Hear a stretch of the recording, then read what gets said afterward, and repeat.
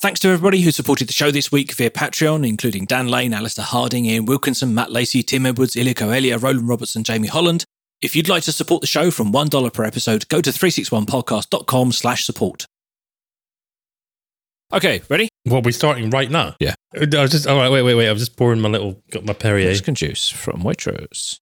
Do you have all of your juice imported from Europe? It's produced in the UK, it says. It's nice that you've managed to travel halfway around the world and still consume the same food and drink. It's the only one they had in the shop. Yeah. Oh, nice Foley. Sparkling water. I do like sparkling, but they don't seem to, it's not a thing over here. I'm sure you're important enough now you can have somebody blow bubbles into your water, can't you? Yeah, but they need to do so with quite a lot of force, I think. Mr. McLeod.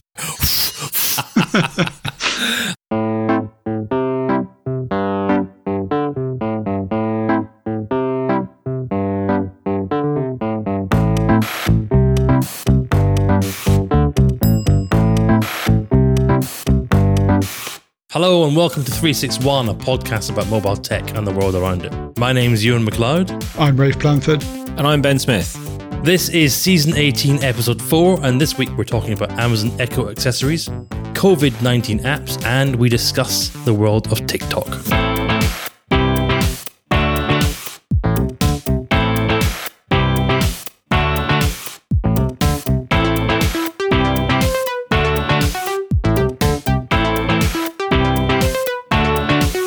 Welcome back, chaps. How are you doing? Rocking, hello. Hello. Very good, thank you. How's your respective lockdowns treating you? Rafe Blanford? It's feeling quite long because as we record this, we're 7 weeks in, I think, in the UK. Time has no meaning anymore. 7 weeks, Wednesday, Thursday. What is it? What even is May, you know? Are you wearing pants, Blanford? American pants? Yeah. Have you got pants on or shorts? American pants. Yes, I am. Okay, fine. All right. Hello, it's my lockdown's all right. Thanks very much. Yeah. It's fairly pleasant, you know. What's the temperature? Oh, it is pretty hot. Let me have a look and see. I think it was 39 Celsius. Yeah, it is. But it is lovely. 39 Celsius is lovely going out. 34 at the moment. 34. I'll hold that up to the camera. I think it might be having an effect on the executive hair. No, well, I haven't had that cut, and it is really bad. Hetty likes it, but I need to get it cut at some point. Priorities. We're all looking a little bit fluffy around the edges. But yes, it's good to speak to you. You two are about 95% of my adult human contact week to week. So I'm happy to help. Happy to help. I'm sorry, Ben. This is not so much podcast recording as therapy session for me. But let's crack on because we've got a little bit of follow-up and we can chit-chat in between. But I just wanted to, you know, those entirely obnoxious people who suddenly, I don't know, stop smoking or do a fitness regime or start eating healthy or something, and they just... Oh, here we go. Oh no, you started cycling. Yeah. Well, they start telling you stuff, you know. Yeah. Right. So I promise I'm not going to become one of those, but a few weeks ago... Right, wait for it, Blanford. Wait for it, Blanford. Yeah. Mm-hmm. I told you about the 5K Couch to 5K app I was using. Right, yes. So this is the second update I don't really need, but great. Go on. Yeah, go on. I made it to 5K, so I'm really, really pleased with myself. So I did 27 runs over That's really good. 6 weeks from not being able to run for a minute to being able to run 5K continuously. That is an achievement. That's a very good achievement. And I'm really chuffed and it's great. But for the listeners, what I would say is use the app. It feels like it shouldn't make any difference. Like, oh, well, I can't run 5K now. Why would an app help me? But the little bit of gamification, the objectives that you don't set, that are professional sets, that are manageable and make you feel like you're getting incrementally better. And also the ability to sort of record how it went and look back. And actually, I'm no professional runner now, but I've kind of learned a little bit about, like, I run for 10 minutes and I feel awful. This is the point where I would normally give up. Yes. So like, this is going to be a horrible run. But I know that in 12, 13 and 14 minutes, that's when kind of that surge of energy kicks in and I can see on all my runs, that's when my graph goes up and I start to get a bit faster. And because I've learned that about myself by using the really simple analytics, it gives me the motivation to go through that first bit where you don't feel so good. Can you, have you got the app? Can you show us the app? Come on. I'm asking him, ladies and gentlemen, just to give him the opportunity to show off a little bit because this 5K is very impressive from nothing. Really, go on. Show us some stats or something. And was it the Couch to 5K app, the one that we've seen on the App Store? Yeah. There's a lot of Couch to 5K apps. I've got the Fitness 22 one. I'll put a link in the show notes. Come on, wait. I wasn't looking. Go on, do that again. Right, okay. Oh, look at that. Look, 118 kilometers. That's fantastic. And the thing is, disappointingly, 5K is the kind of distance you should be doing a couple of times a week, apparently, according to fitnessy type people. But my point was, whether you're running or cycling or something like that, the app really helped. And I'm really glad I used it, because previously when I've tried to do something just entirely under my own steam, I've skipped days I shouldn't have done. I've given up when I shouldn't have done. I haven't learned anything about getting better. So really chuffed. And I've downloaded the 10K app now. Because the thing is, I did a few days where I was just like, oh, I'll just go out and do the final day. Oh, well, that was a bit disappointing. So, like, there's no achievement here anymore. So even though I'm not particularly bothered about running further, click here to purchase. I've upgraded, yeah. That's really interesting. Really interesting. And isn't this thank you to COVID? Because you would never have done this, man. Never, right? Just in terms of time, right? You wouldn't have got the bug. Yes, I mean, I started before lockdown started because I was on holidays, but it has given me the opportunity. And the nice thing is now, because the app tells me how long I'm going to take to do my exercise, I can plan it. And I also know how long it takes me to recover, because you've got your warm down time in the app as well. So I used to not go out and do exercise in the morning, in part because I've got a train to catch. Like, I can't be, missing the train and being late for work. So I'll talk more about it in a later episode. But if you're thinking of trying it or you're struggling, get an app. I actually don't think it matters which app. I just think something that helps you, kind of record it and pace yourself. There you go. Yeah, I think these behaviour change apps are really interesting, and things like Headspace, which I might talk about that in a future episode, can also help. And it's just that assistive, supportive nudge. So we'll probably come back to that topic. But Ben, I think there's another follow-up that we need to do.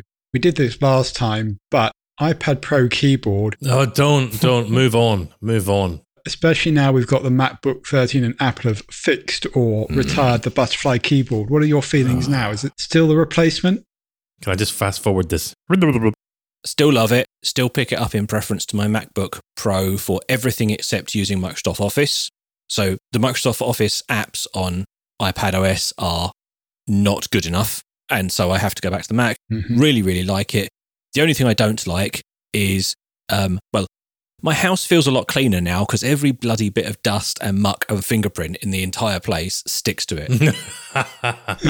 It's got that same grey rubberized kind of case that the other smart keyboards have, and it's really fingerprint prone and it really collects the dust and the muck. And sure, it wipes off and it's easy to clean up, but it's a bit of a pain. But I really like it. And actually, it's like I've got a completely new device. And I mean, so much actually that I had a few speculative kind of new tablet purchases and sort of toys that I was buying, which haven't been delivered yet. I pre-ordered one of those Remarkable 2 tablets, which was that e-ink kind of note-taking. Yeah. I've cancelled them because whilst I might play with them in the future, this is like having a completely new device.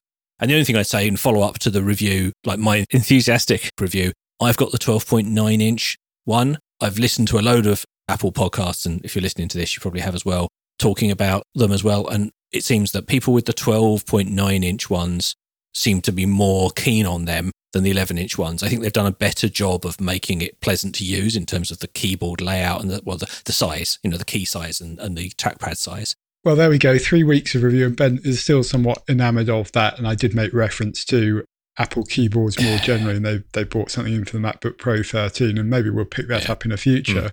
But I think it changed your purchase behaviour and device behaviour. It's really interesting to hear you cancelling orders for other gadgets. So yeah, good update. Yeah, love it. Thoroughly recommend it.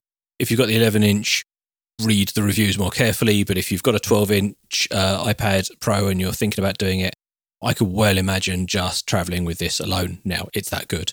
And the rest of the iPadOS apps have all updated. So loads of the apps I love, have got really good cursor and mouse support in it.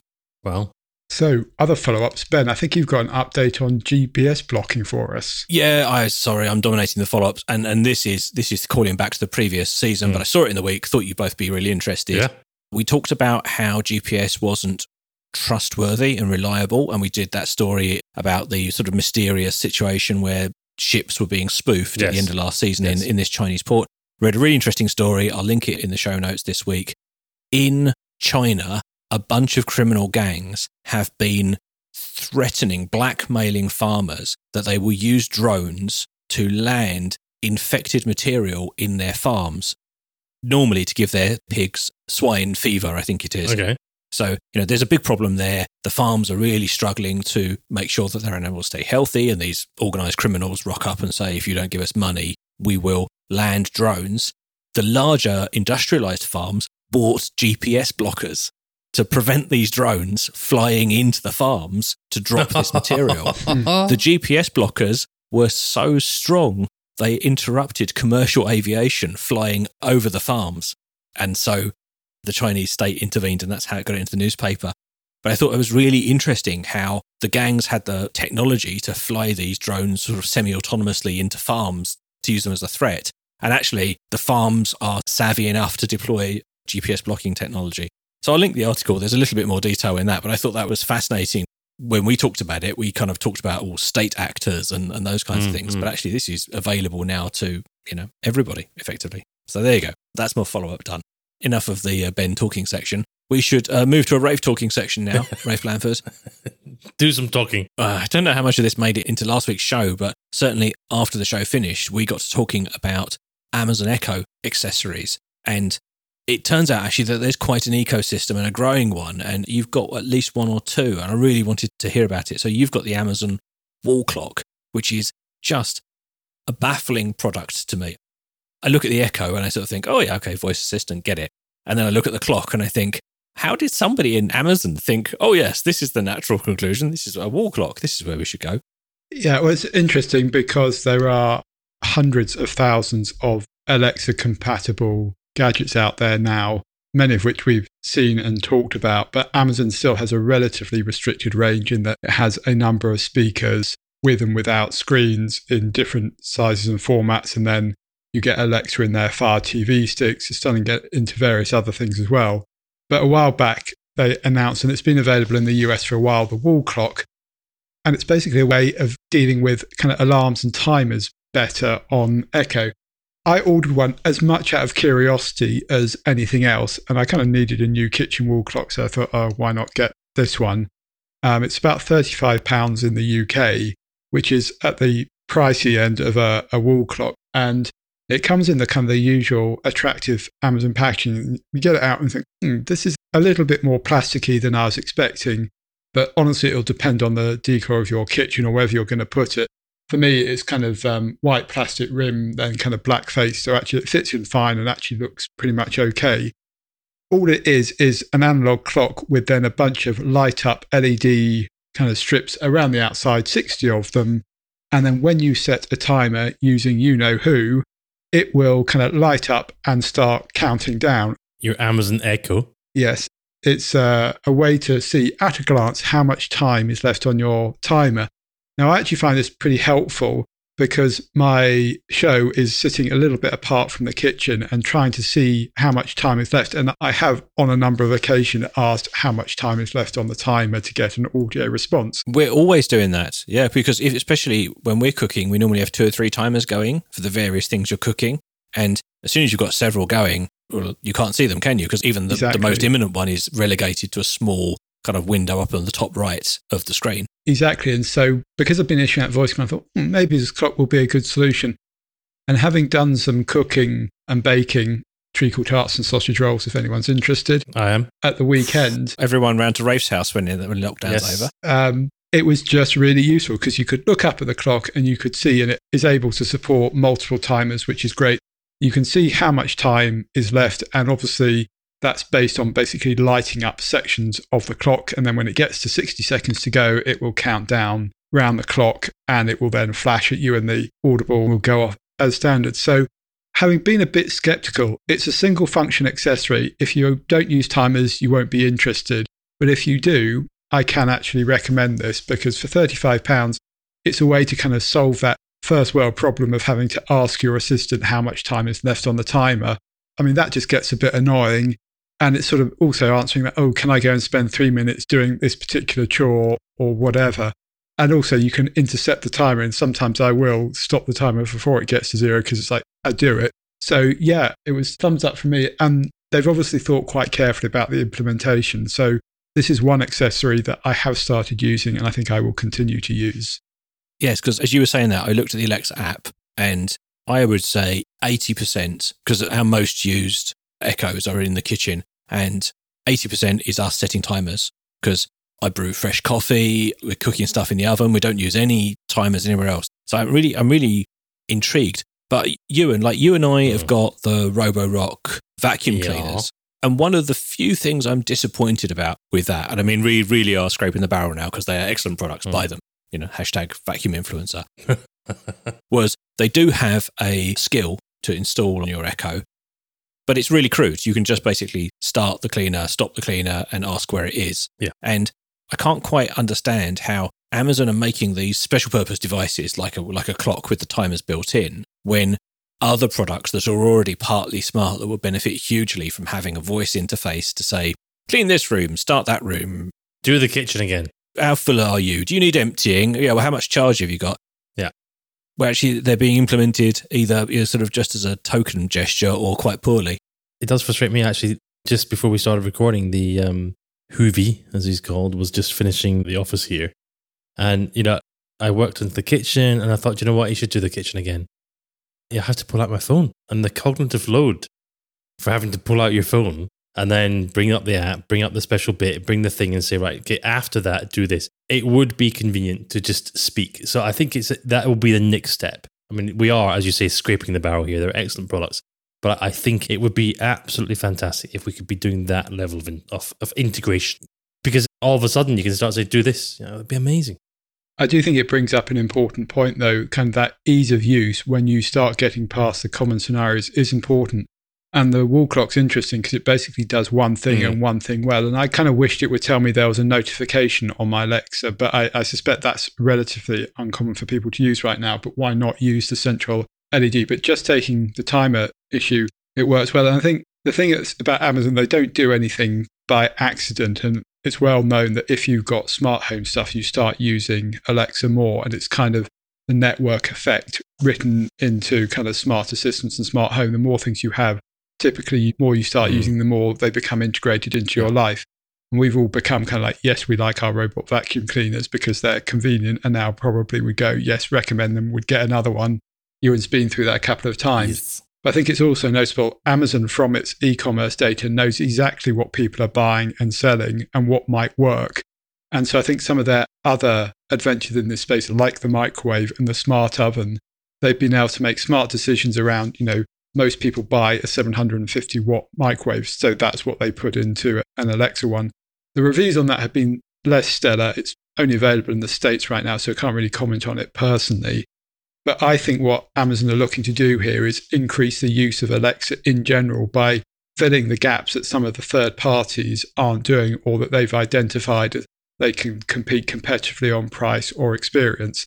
And I'm sure their strategy is to have a broad and wide ecosystem of accessories that are Alexa compatible. And they would like third parties to do that. But as we've alluded to, they don't have control over the experience. And I would question whether people who are maybe less into voice or their tech would bother with the voice control on the vacuum cleaners and things where it's not great. But here, this timer is absolutely something I would buy for a friend or family member who maybe wasn't so tech literate, because the setup was super easy. All I had to do was ask to set up the Echo wall clock, and within 5 seconds it was done. The clock itself then updates through things like daylight saving time and everything else. And then using it, you don't actually do anything. If you set a timer, it then appears. There's no interaction with it, no additional commands. And I just think as an ancillary product, it makes a lot of sense to me. And I'd compare it with another accessory I did buy for Alexa, which was the smart buttons, which were advertised as a way of playing games. Basically got them out of the box and played once or twice and then stopped using them. Thought I might use them for smart routines, but didn't because they're a bit clunky. They're ugly, aren't they? Yeah, I got them They as are. well. Yeah, same as well. Ours is just sat in the kitchen counter behind a Sonos device. Hidden. And so it can be hit and miss. And I'm not saying that that was a miss, because I think for some people that might make more sense. Playing simple games, I think maybe aimed at children a bit more. But I certainly wasn't going to use it as kind of a smart routine button, because it just wasn't very attractive and just it wasn't able to embed itself into the behavior. But this clock is interesting because it's not requiring me to do anything else. It's improving the experience of a smart assistant-led timer, and it's definitely better than having to wind up various wind-up timers or set it on the phone or anything else like that, because it's sort of within my visual reference when I'm looking around the kitchen. Now I'm talking to stuff, and not feeling self-conscious about it. And I know, different people, if you don't have a smart assistant, that might still sound weird, but, I'm now turning the lights on and off or lamps on and off in various rooms. And, we're getting the weather forecast, we're playing music, we're doing quite a lot. I'm even saying, tell me if my trains are running on time back when I used to commute. And it's just become pretty normal now to talk to this device, and it's baked into our day. That original novelty of it has gone now. But I also now find myself, I walked into, so we've got one of those Samsung TVs that you've got, Ewan, yes, that frame TV, and we've got it in the playroom, and it's really smart and it's great. And I walked in the other day and, enough cartoons had been watched. It was time for cartoons to go off. And so literally without thinking about it, I said, Alexa, turn off the TV. She can't. Now, yes, it's a smart TV. It shows up in smart things and various other things, but we haven't quite got to that point yet. But there's been a few times where I've inadvertently tried to talk to devices that don't have it and realised I can't yet. Yeah. And that was strange for me because I can well imagine actually quite liking having a clock in the kitchen that does daylight saving time, that's always up to date, that shows that kind of stuff. But actually, the more high-priced, high-value items to me feel like the ones I'd want integrated. If my Samsung TV had an Alexa skill that let me turn it off, on, off, change the channel, I know they're trying to push their own Bixby assistant and this kind of stuff, but almost in that one, I'm sort of surprised, back like the old Nokia days where Nokia, you sort of used to pay to have people build apps for their ecosystem to try and sort of, get them going. I'm sort of surprised Amazon don't do that. So Rafe, thumbs up for the clock, thumbs down for the microwave or the oven, at least in terms of the reviews in the States. Thumbs down for the buttons. Yeah, absolutely. I mean, I wait to see what Amazon come up with next because I've gone through buying the various speakers and the accessories and, maybe a bit of a geek for this stuff, but two of the things that have made my life much better. So yeah, thumbs up. Yeah, and I have to say, I got the buttons, didn't use them. If you want buttons that you want to have around the house, the smart things ones or things like that are much more palatable and small. And actually, I don't know about you guys, but I haven't yet got to the point where any of my smart home stuff is really managed through the Echo because it's not complex enough. No. So all it does is control my SmartThings devices, which we've talked about ad nauseum in other episodes. But there's definitely some way to go for Amazon to improve those. Interesting. Clock reports coming up in future episodes. I'm tempted. 35 quid, I think. We have so many blinking devices with clocks in our kitchen that I'm not sure adding one more is going to improve the kitchen. If I could buy all our ovens and microwave again and say, no clocks, thank you, that would be a different kettle of fish. Agreed. Okay, we should move on, changing gear, crashing sideways into a more grown-up important topic, COVID-19 apps. So, #disclosure, we record this early May. We have several weeks of episodes stored up, ready to go out. So it's like a soap opera. Exactly, because of logistical reasons. So, talking about stuff that is news is incredibly unwise at the moment because, of course, everything will have changed by the time this goes out. But nevertheless, it's something that was sort of pressing on our minds so much we wanted to talk about it. So let's just try and draw out some big themes that either won't be out of date or let's just capture the mood as we are early May. And perhaps when people listen to this, they can judge whether or not, we got it right and whether or not we were talking about the stuff that mattered. But early doors, Rafe, let's just do quick factual download. From a UK perspective, the stuff that's in the news for us right now is mainly controversy about the disparity between the way that the UK's chosen to do contact tracing apps and the way that Apple and Google have teamed up to support contact tracing, haven't they? That's absolutely right. And it's a really, really hot topic because this is the way that people think that contact tracing is going to be effective, which is seen as a way of moving out of lockdown and kind of managing the subsequent peaks of COVID-19.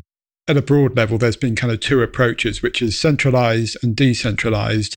And that's really about where the data sits and where some of the privacy and security implications come from that.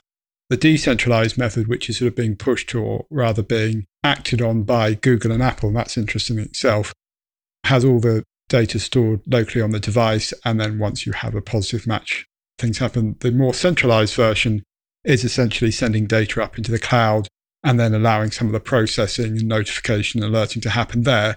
As with any decentralized, centralized systems, there's concerns around data security and privacy, and that's driving a lot of the debate. And I think in the UK, at least, there's some concern about why has the UK gone down a different path, not least because it was perceived, and whether this is true or not, it's kind of a matter for the debate.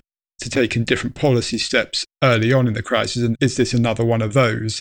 I don't think we want to comment on that. But actually, I think there's some really interesting topics to think about. I mean, this is the first time I can think of smartphones being used on a scale. International and in a kind of almost compact between government and the public to kind of hand over data. Personal data. And so all the opinion polling indicates people seem to be quite willing to do that. There are nuances on it around whether location is included or not. And Apple and Google have not done that. So we'll come back to that in a moment. But for me, there's an interesting thing here that in order to be effective, the estimates suggest that you need 80% of the population downloading it. I just feel that that's going to be quite ambitious because we're talking about getting nearly everyone to download and install an app across an entire population. Let's put it on Facebook. Well, all the discussions around centralized versus decentralized, we're going to see. I mean, it's like I think Benedict Evans has used the word forced experiment that we are being obliged to try this out. But leaving aside the rights and wrongs of it, it's an interesting step forward in the kind of public relationship with government or indeed with a, third party or commercial entity about what you're willing to trade off. And I think at the moment, most people would go, I'm probably willing to give up this kind of data, which in most of these models is not about tracking where you've been. It's tracking about who you've been in contact with and then potentially notifying you if you've been in contact for more than 15 minutes with someone who has subsequently reported COVID-19 symptoms. I mean, from a personal point of view, I'm perfectly happy giving up that data if it makes it possible to get that kind of information and reassurance. But it's a prisoner's dilemma thing, because if people don't do it or some people choose not to, the system is going to fall down. What's the situation in Oman, Ewan? Because we're a bit UK-centric on this. And I mean, Rafe's right. I think the UK and France have gone for centralised models. But what about where you are?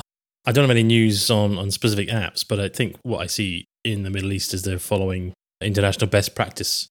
Yeah, so I would imagine that will be some kind of app will be on the agenda, just because you need some degree of comfort, right? That when you open up, you're going to be able to control as much as possible the spread of the disease. That's the blunt reality. Because all of us want to be sensitive, I would hope, to those that are particularly vulnerable. So while we are all hoping at some point, I would imagine, to get on with the life and open up again, and however we can do so, we need to have that some degree of certainty that we're doing everything, the best possible things we can do, given the circumstances. I've been reading widely about what other countries are doing. I think some degree of some kind of control or at least awareness is really important. I find it quite interesting reading some of the news in the UK about people, actually really quite enjoying the lockdown. Now, those are individuals that either aren't under a lot of financial pressure, I'm sure, or really, really quite liked being on their own. And hey, it's been nice to spend a bit of time with the family and so on and so on. But life needs to continue. I wanted to ask some questions and see, kind of in 5 weeks' time, we'll find out if we're right. Okay, go on. Yeah, so things I'm curious about, and actually, in your giant house, this won't be a problem. But let's step away from centralised or decentralised for a moment. You say giant. What about Blandford? This is a small cottage on his estate compared to... Absolutely. It works by Bluetooth proximity. It works by saying your phone saw these other Bluetooth devices for long enough, some period of time, and you were in proximity. But Rafe, you're in an apartment in central London. I imagine that your phone can see your upstairs neighbour, your downstairs neighbour, and probably your side-to-side neighbours nearly all the time, depending on where you are in your apartment. And yet, you could be totally isolating. You could not step outside your front door at all. And so if one of those people does high-risk stuff, either, recklessly or by the nature of their job, I'm curious as to how, kind of they're going to deal with that kind of proximity and whether or not that's going to make the data so muddy as to dilute that 80% that you talked about needing to have it on their phones. Yeah, and I think that's it's not known yet, and this is why kind of pilots and experiments are being run. I mean, the answer that's given is that you'll be able to work out attenuation of signal and things like that, which in some cases you're going to be able to do. But there is going to be a little bit of unknown to how the algorithms are working, and particularly with the Google and the Apple APIs, they're deliberately quite restrictive, and we know from the APIs that actually that's going to be a problem to get absolutely right. And I think the same can apply with, proximity in a tube carriage. you'll probably pick up everyone in the carriage, but is there a difference between one end and the other, for example? And so there are so many different scenarios. So ultimately, I think it will probably be about slightly better risk management and then potentially advising you to be on the watch out or whatever. But nothing has really been run at this scale before, so we just don't know. Is it one of those things, we all download it and then nothing happens? You never get a notification, or you get some blind rubbish notification. It could be. Yeah. I'm curious, actually, in the UK particularly, I think not enough people will download it. There will be a huge amount of pressure because all of that time and energy has been expended without reward. And then in the UK, I can well imagine that the app will switch to using both models because all iOS devices will have been updated with the Apple built-in tracking available on their devices, and Google will update Google Play services so that most modern Android handsets get it. And so you'll have this weird thing of the model of tracking that they'd like to have, they can't because not enough people download the app. But if they took advantage of the wider distribution by the sort of the on-by-default model that the vendors are providing, but tolerated the lower fidelity data as they claim. And then in the end, why choose? Why not do both? Because if it's an experiment, as you were alluding to, Rafe, then shake both trees. I agree. I think that's what will happen. Right now, they're trying to work out the best solution and the timelines. I mean, I still think the biggest challenge is getting this distributed into enough of the population, because I think there are plenty of people out there with smartphones who never install an app, and it could be tricky. Sort of a tech support written across a population of 65 million people. And that's going to apply in every country. It'll be fascinating to kind of see levels of uptake. And actually, we'll probably have a pretty good idea of that because Apple and Google will be able to track the number of downloads and the number of unique devices. All of that is relatively readily available.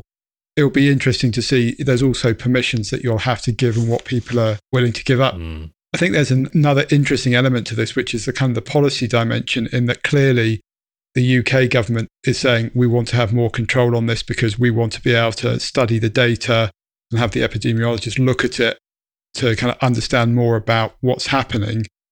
Apple and Google, by setting the policy that they have, are in fact kind of themselves setting policy. And whether you consider that as a good or a bad thing is like probably a much longer debate.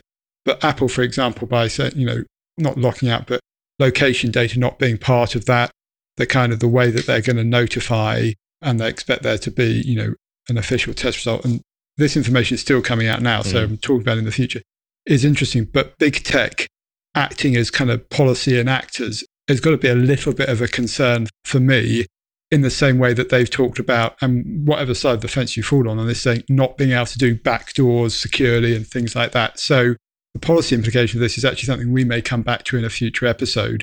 So it's kind of a watch this space, because for me, there's a degree of skepticism about how it works. I really hope it does, because if anything is going to help lift lockdown, better contact tracing is it.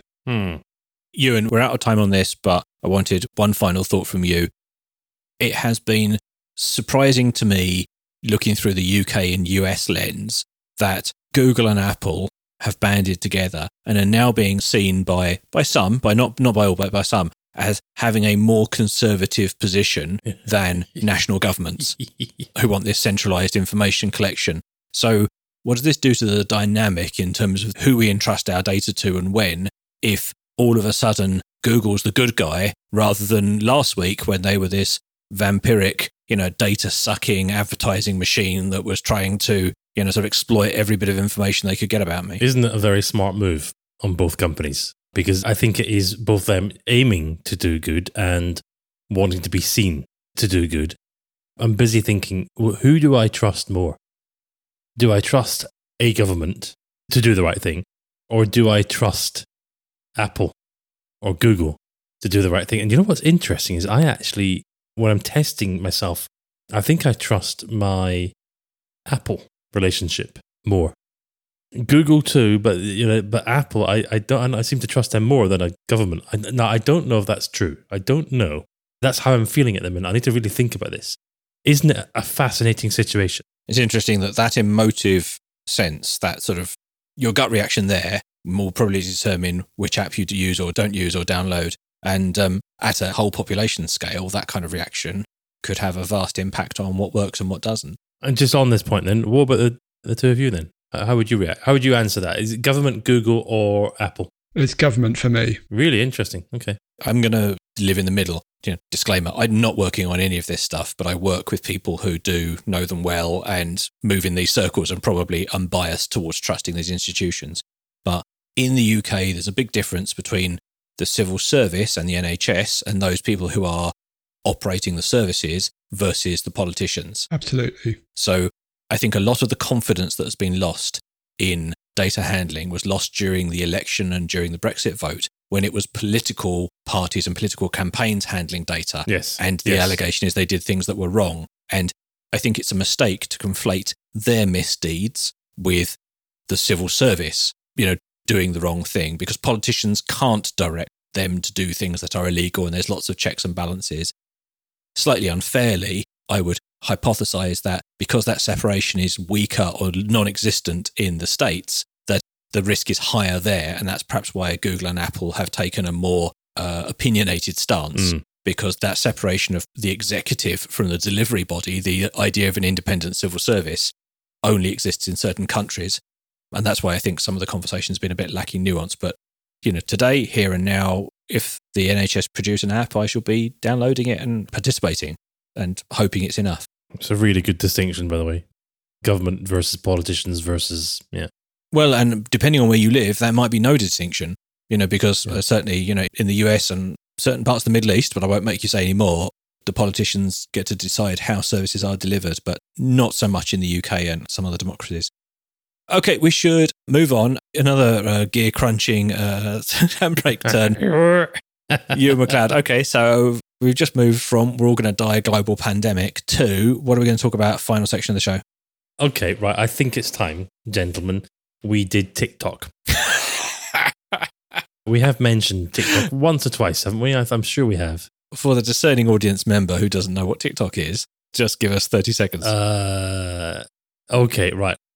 It's a social networking service based around video viewing and video sharing. So Instagram, but video and used by lots of young people. I think that's a fair comment. Is based on, the consuming of video content. It's a very, very interesting interface, a lot similar to Snapchat in terms of how they make it work. You're flicking through videos really, really quickly. What's the matter? Rafe Blanford has the face of a teenager who...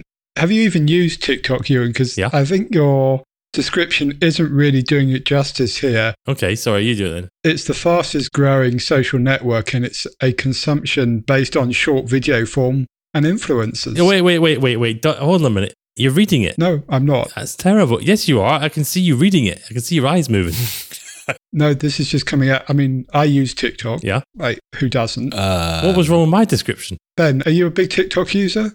My only awareness of TikTok, I view TikTok through the same lens as Snapchat, which is... Don't be old. Don't be old. He's folding his arms. I didn't bother with it. And then because... Come on. I think the reason that we are so happy on Twitter and Facebook and Instagram is that we grew up with it and we started using it when it was simple. And as it got more and more complicated, we lived through it. So it became part of our lives. And I keep arriving onto these newer social networks like Snapchat and TikTok, where they're already established. There's already things that people do. There's already etiquette. There's rules. There's, there's popular things. I haven't got the energy to learn all of this What stuff. You're doing, you're the 2020 equivalent of I don't know how to program the video player. That's what you are right now, and I'm horrified. Yes, you are. Oh, it's got etiquette. I don't really know what to do. Come on. Right. No. The thing is... all right. This is why we're talking about it, right? I'll take some criticism, but I think that analogy is wrong because in that analogy and where we've got frustrated is people wanting to use technology without investing the time to learn how to use it themselves, whereas I've just opted wholly out. It's the same thing. I'm saying no video recorder in my house. All right. Clearly, this is 361 challenge time because I'm guessing Ewan is consume only. You haven't been creating content. No, I've never created content, no. I haven't been either. The thing that's just amazing to me about TikTok is the numbers with, Yeah, go on, give us some numbers. Influencers with 50 million plus followers, a huge amount of media being consumed through it, and actually probably towards a much younger audience than some of the other social services we've seen. There's a bit of concern around China and everything else. So I think as a 361 challenge, we need to explore TikTok a little bit more for our discerning audience, and that includes creating some content and seeing what we make of it, understanding what content we're served. Oh, wait. Is that not a good challenge for the listeners? What? Well, have you seen TikTok? No, wait a minute. Okay, look, just before we get to that, okay? And by the way, I am not doing that steppy dance thing. Right? I am not coordinated enough. Hang on a minute. I'm not even aware of what steppy dance thing is. I thought this was a video sharing. Yes, well, you don't yet because... Oh God, I'm sorry, listeners. Go and buy a video player and don't get a Betamax one. Yeah, and I'd just point out that video players are a bit passé. We use this stuff called over-the-top streaming. It's like Netflix and Prime. It's amazing. So if you want to upgrade your video, there's another tip for you. No, I'm Grandpa. just saying... So before you berate me for not engaging with it, explain to me why it's good. Because you've described to me what it is, but you haven't described to me why it's good. No. I'm reserving that. Let me just... Can I just give you some stats, right? Because I thought Blanford was going to... Well, you can, but I'm going to ask the question again. It's not why do you think it's good necessarily, but why do other people, like 50 million, Rafe's throwing big numbers around, go on you, and you can tell us, reel off the numbers in a second. But I thought Blanford was going to do this because he clearly has got the Digitas social media briefing on TikTok that he's reading out, right? Don't pretend here, Blanford, right? This is on influencermarketinghub.com. Fourth most popular free iPhone app downloaded in 2019. Second most popular free app download in 2019 as well, it says. 738 million downloads across iOS and Android last year. It's available or used in 154 countries. It's got the highest social media engagement rates per post compared to Instagram and Twitter. 400 million active daily users in China. And then 800 million monthly active users worldwide. So I have follow-up questions before we reel off too many numbers. Follow-up questions. So basically, it's one of the biggest apps on the planet. Okay, social media apps. So from all that you both have said, it's viewing video clips, video sharing. Yes, it's thoroughly dominated by video. There's no text. But you can edit video quite easily. You can create the video very easily. But Rafe, how do people engage? Same way. Come on, Grandpa. For goodness sake. Like, comment. Talking about engagement, it just baffles me because I don't... It's Twitter with video. Goodness me. Is it? I mean, or do I have to just smush I like this? So I think the summary to why is it big and interesting is really, it's the first video-first social platform to go really big scale. And there's comparisons being made to things like Vine, which was attached to Twitter, and various others. But it follows the same kind of content stream model of Instagram and Facebook. Basically, you scroll down and you see more and more content in kind of a never-ending scrollable list. But it has the algorithms of Instagram in terms of it surfaces things that it thinks you'll be interested in. It has the same following concept and everything else. So I think the reason it's resonated so strongly is because it was sort of a combination of that people liking to see what other people are doing. And it's kind of that influencer and the lifestyle memes, but also music brought into it. Because early on, a lot of it was kind of lip syncing, and there's still a big part of that. But there are, just in the same way that Twitter and Instagram has its communities within it, there are lots of communities around specific tags or verticals or whatever within it that you form everywhere. Wait. Are you reading this? No, I think the thing that's interesting for TikTok is it is appealing to that younger audience because it's video first, and there is a creator thing that sort of very much, it's the evolution of the influencer. Yes. That went from kind of Twitter, where we have big followers, then you went images. So it's more multimedia, it's more immersive in your face, and it's still short form. And I think that's the reason it's taken off. And yes, there's a well-designed product, much like Snapchat, there is a bit of a learning curve, but it's that casual consumption of content on the go, which has been enabled by the fact that people have a smartphone, they have high quality video cameras now, capturing decent audio, and like sufficient bandwidth and speeds that there isn't a cost factor that anyone has to think about because it's on 4G and everything else. So it's of the moment, and every single social platform that's been big has sort of something else has come along and evolved on top of it. Some of them have survived, but Twitter, some people will talk about plateauing or stagnating, similar with Facebook. It's the same happening to Instagram, Snapchat, and TikTok seems to have this almost viral growth right now and has done. And I'm surprised we haven't talked about it up until this point because, as Ewan said, it's like one of the most downloaded apps. I'm sure we have mentioned it once or twice. And has become like, it's a golden audience in some ways because it's the bit that's really difficult to reach through other forms. That young kind of digital savvy, mobile first, app first generation And so that's why it's attracting commercial interest. Oh, where the 361 audience is going to fit in right well. So yeah, maybe not a massive overlap on the Venn diagram with 361 listeners, but we like to be cool and happening and hip. So there we go. That's why we need to have a TikTok challenge. 2 quick thoughts then, because we're running out of time on this one as well. First up, the reason I think I quite like Instagram, and I think other people did as well, was that take a picture, put on a filter, like it's relatively easy to make things in your life look glamorous and appealing with a filter and a few photos to, sort of crop out the rubbish or the mess or, the whatever. And video is really hard to do well, because the only TikTok content I've experienced has been sort of shared on Twitter, sort of from TikTok. And it always looks very glossy, and whenever I've seen it, it's always looked more like it was being done by celebs or professional production people. Really? The ones I saw were like the guy who does those incredible kind of visual magic tricks where, he jumps out of the picture or through a window or something, and it looks very heavily produced and very clever, or it looks like sort of lifestyle-y stuff. What platform are you talking about there? So I was talking about, I've seen some TikTok content shared on Twitter. So obviously there's a filter, but... Okay, fine.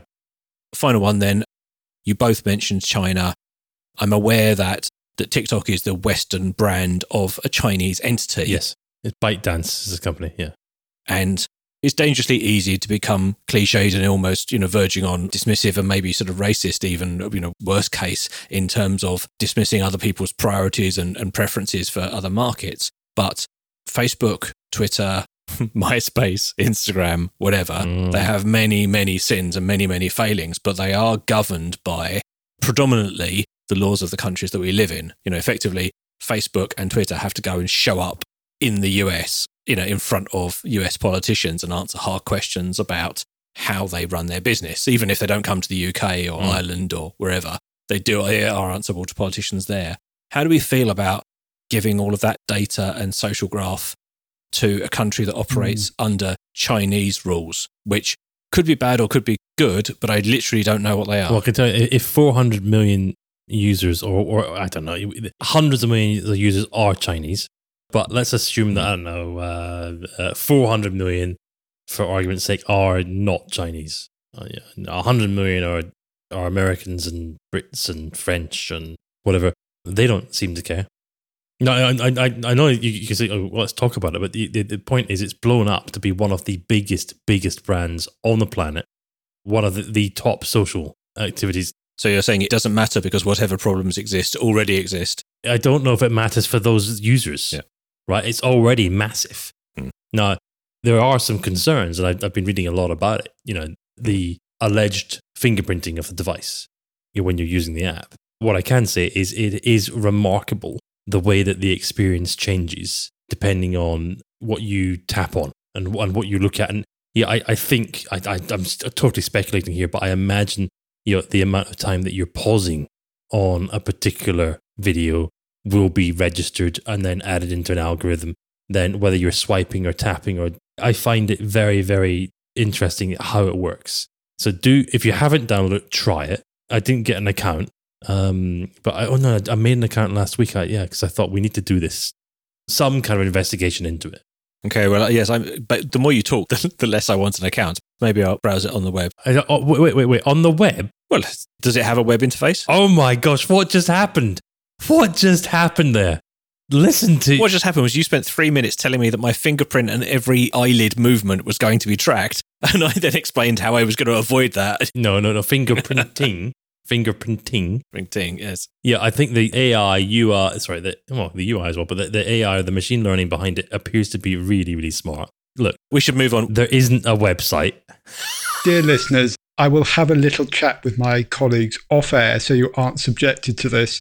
And by the time you next hear from us, we will have agreed some parameters for a 361 TikTok challenge. Gosh, Rafe is writing checks I'm not sure he can cash. Indeed. Okay, we should move on. Top Gun quote. Yeah. Thank you very much for listening. If you'd like to give us any feedback on the topics we've talked about, if you want to ask us to cover anything, a few of you have written in, thank you very much. I am slowly working my way through the inbox, writing back to you all, and we're adding those things in towards the end of the season. Always welcome your feedback and comments. Thank you very much. If you want to get hold of us, you can get us on Twitter at 361podcast. You can find us on the web, 361podcast.com, where you can write us a private message, or you can leave a comment under any one of the shows, or based on what Rafe is saying, you'll probably be able to find us on TikTok imminently as well, where you can send us, I don't know, a viral fingerprinted video or something. Yeah, we need to be there. Exactly. During lockdown, we're producing these nearly weekly, but logistics are, how can I put it, flexible. So we will probably be back next week, and if not, very, very soon. And thank you very much for listening. We hope you and your families are well and safe. Stay in, do as you're told, and we'll all get through this together, probably. All right, I'm off to go and run around the block another time, and we'll see you next week, probably. Goodbye, bye. Did you just say goodbye, bye? Goodbye, both. So I was expecting you to say goodbye. All right. Oh, right, okay. Bye. No, because we never do that. You always do the sign-off. Well, sometimes I try and get lots of love in there. Well, let's get you into the sign-off then. Goodbye, both. Goodbye. Bye-bye.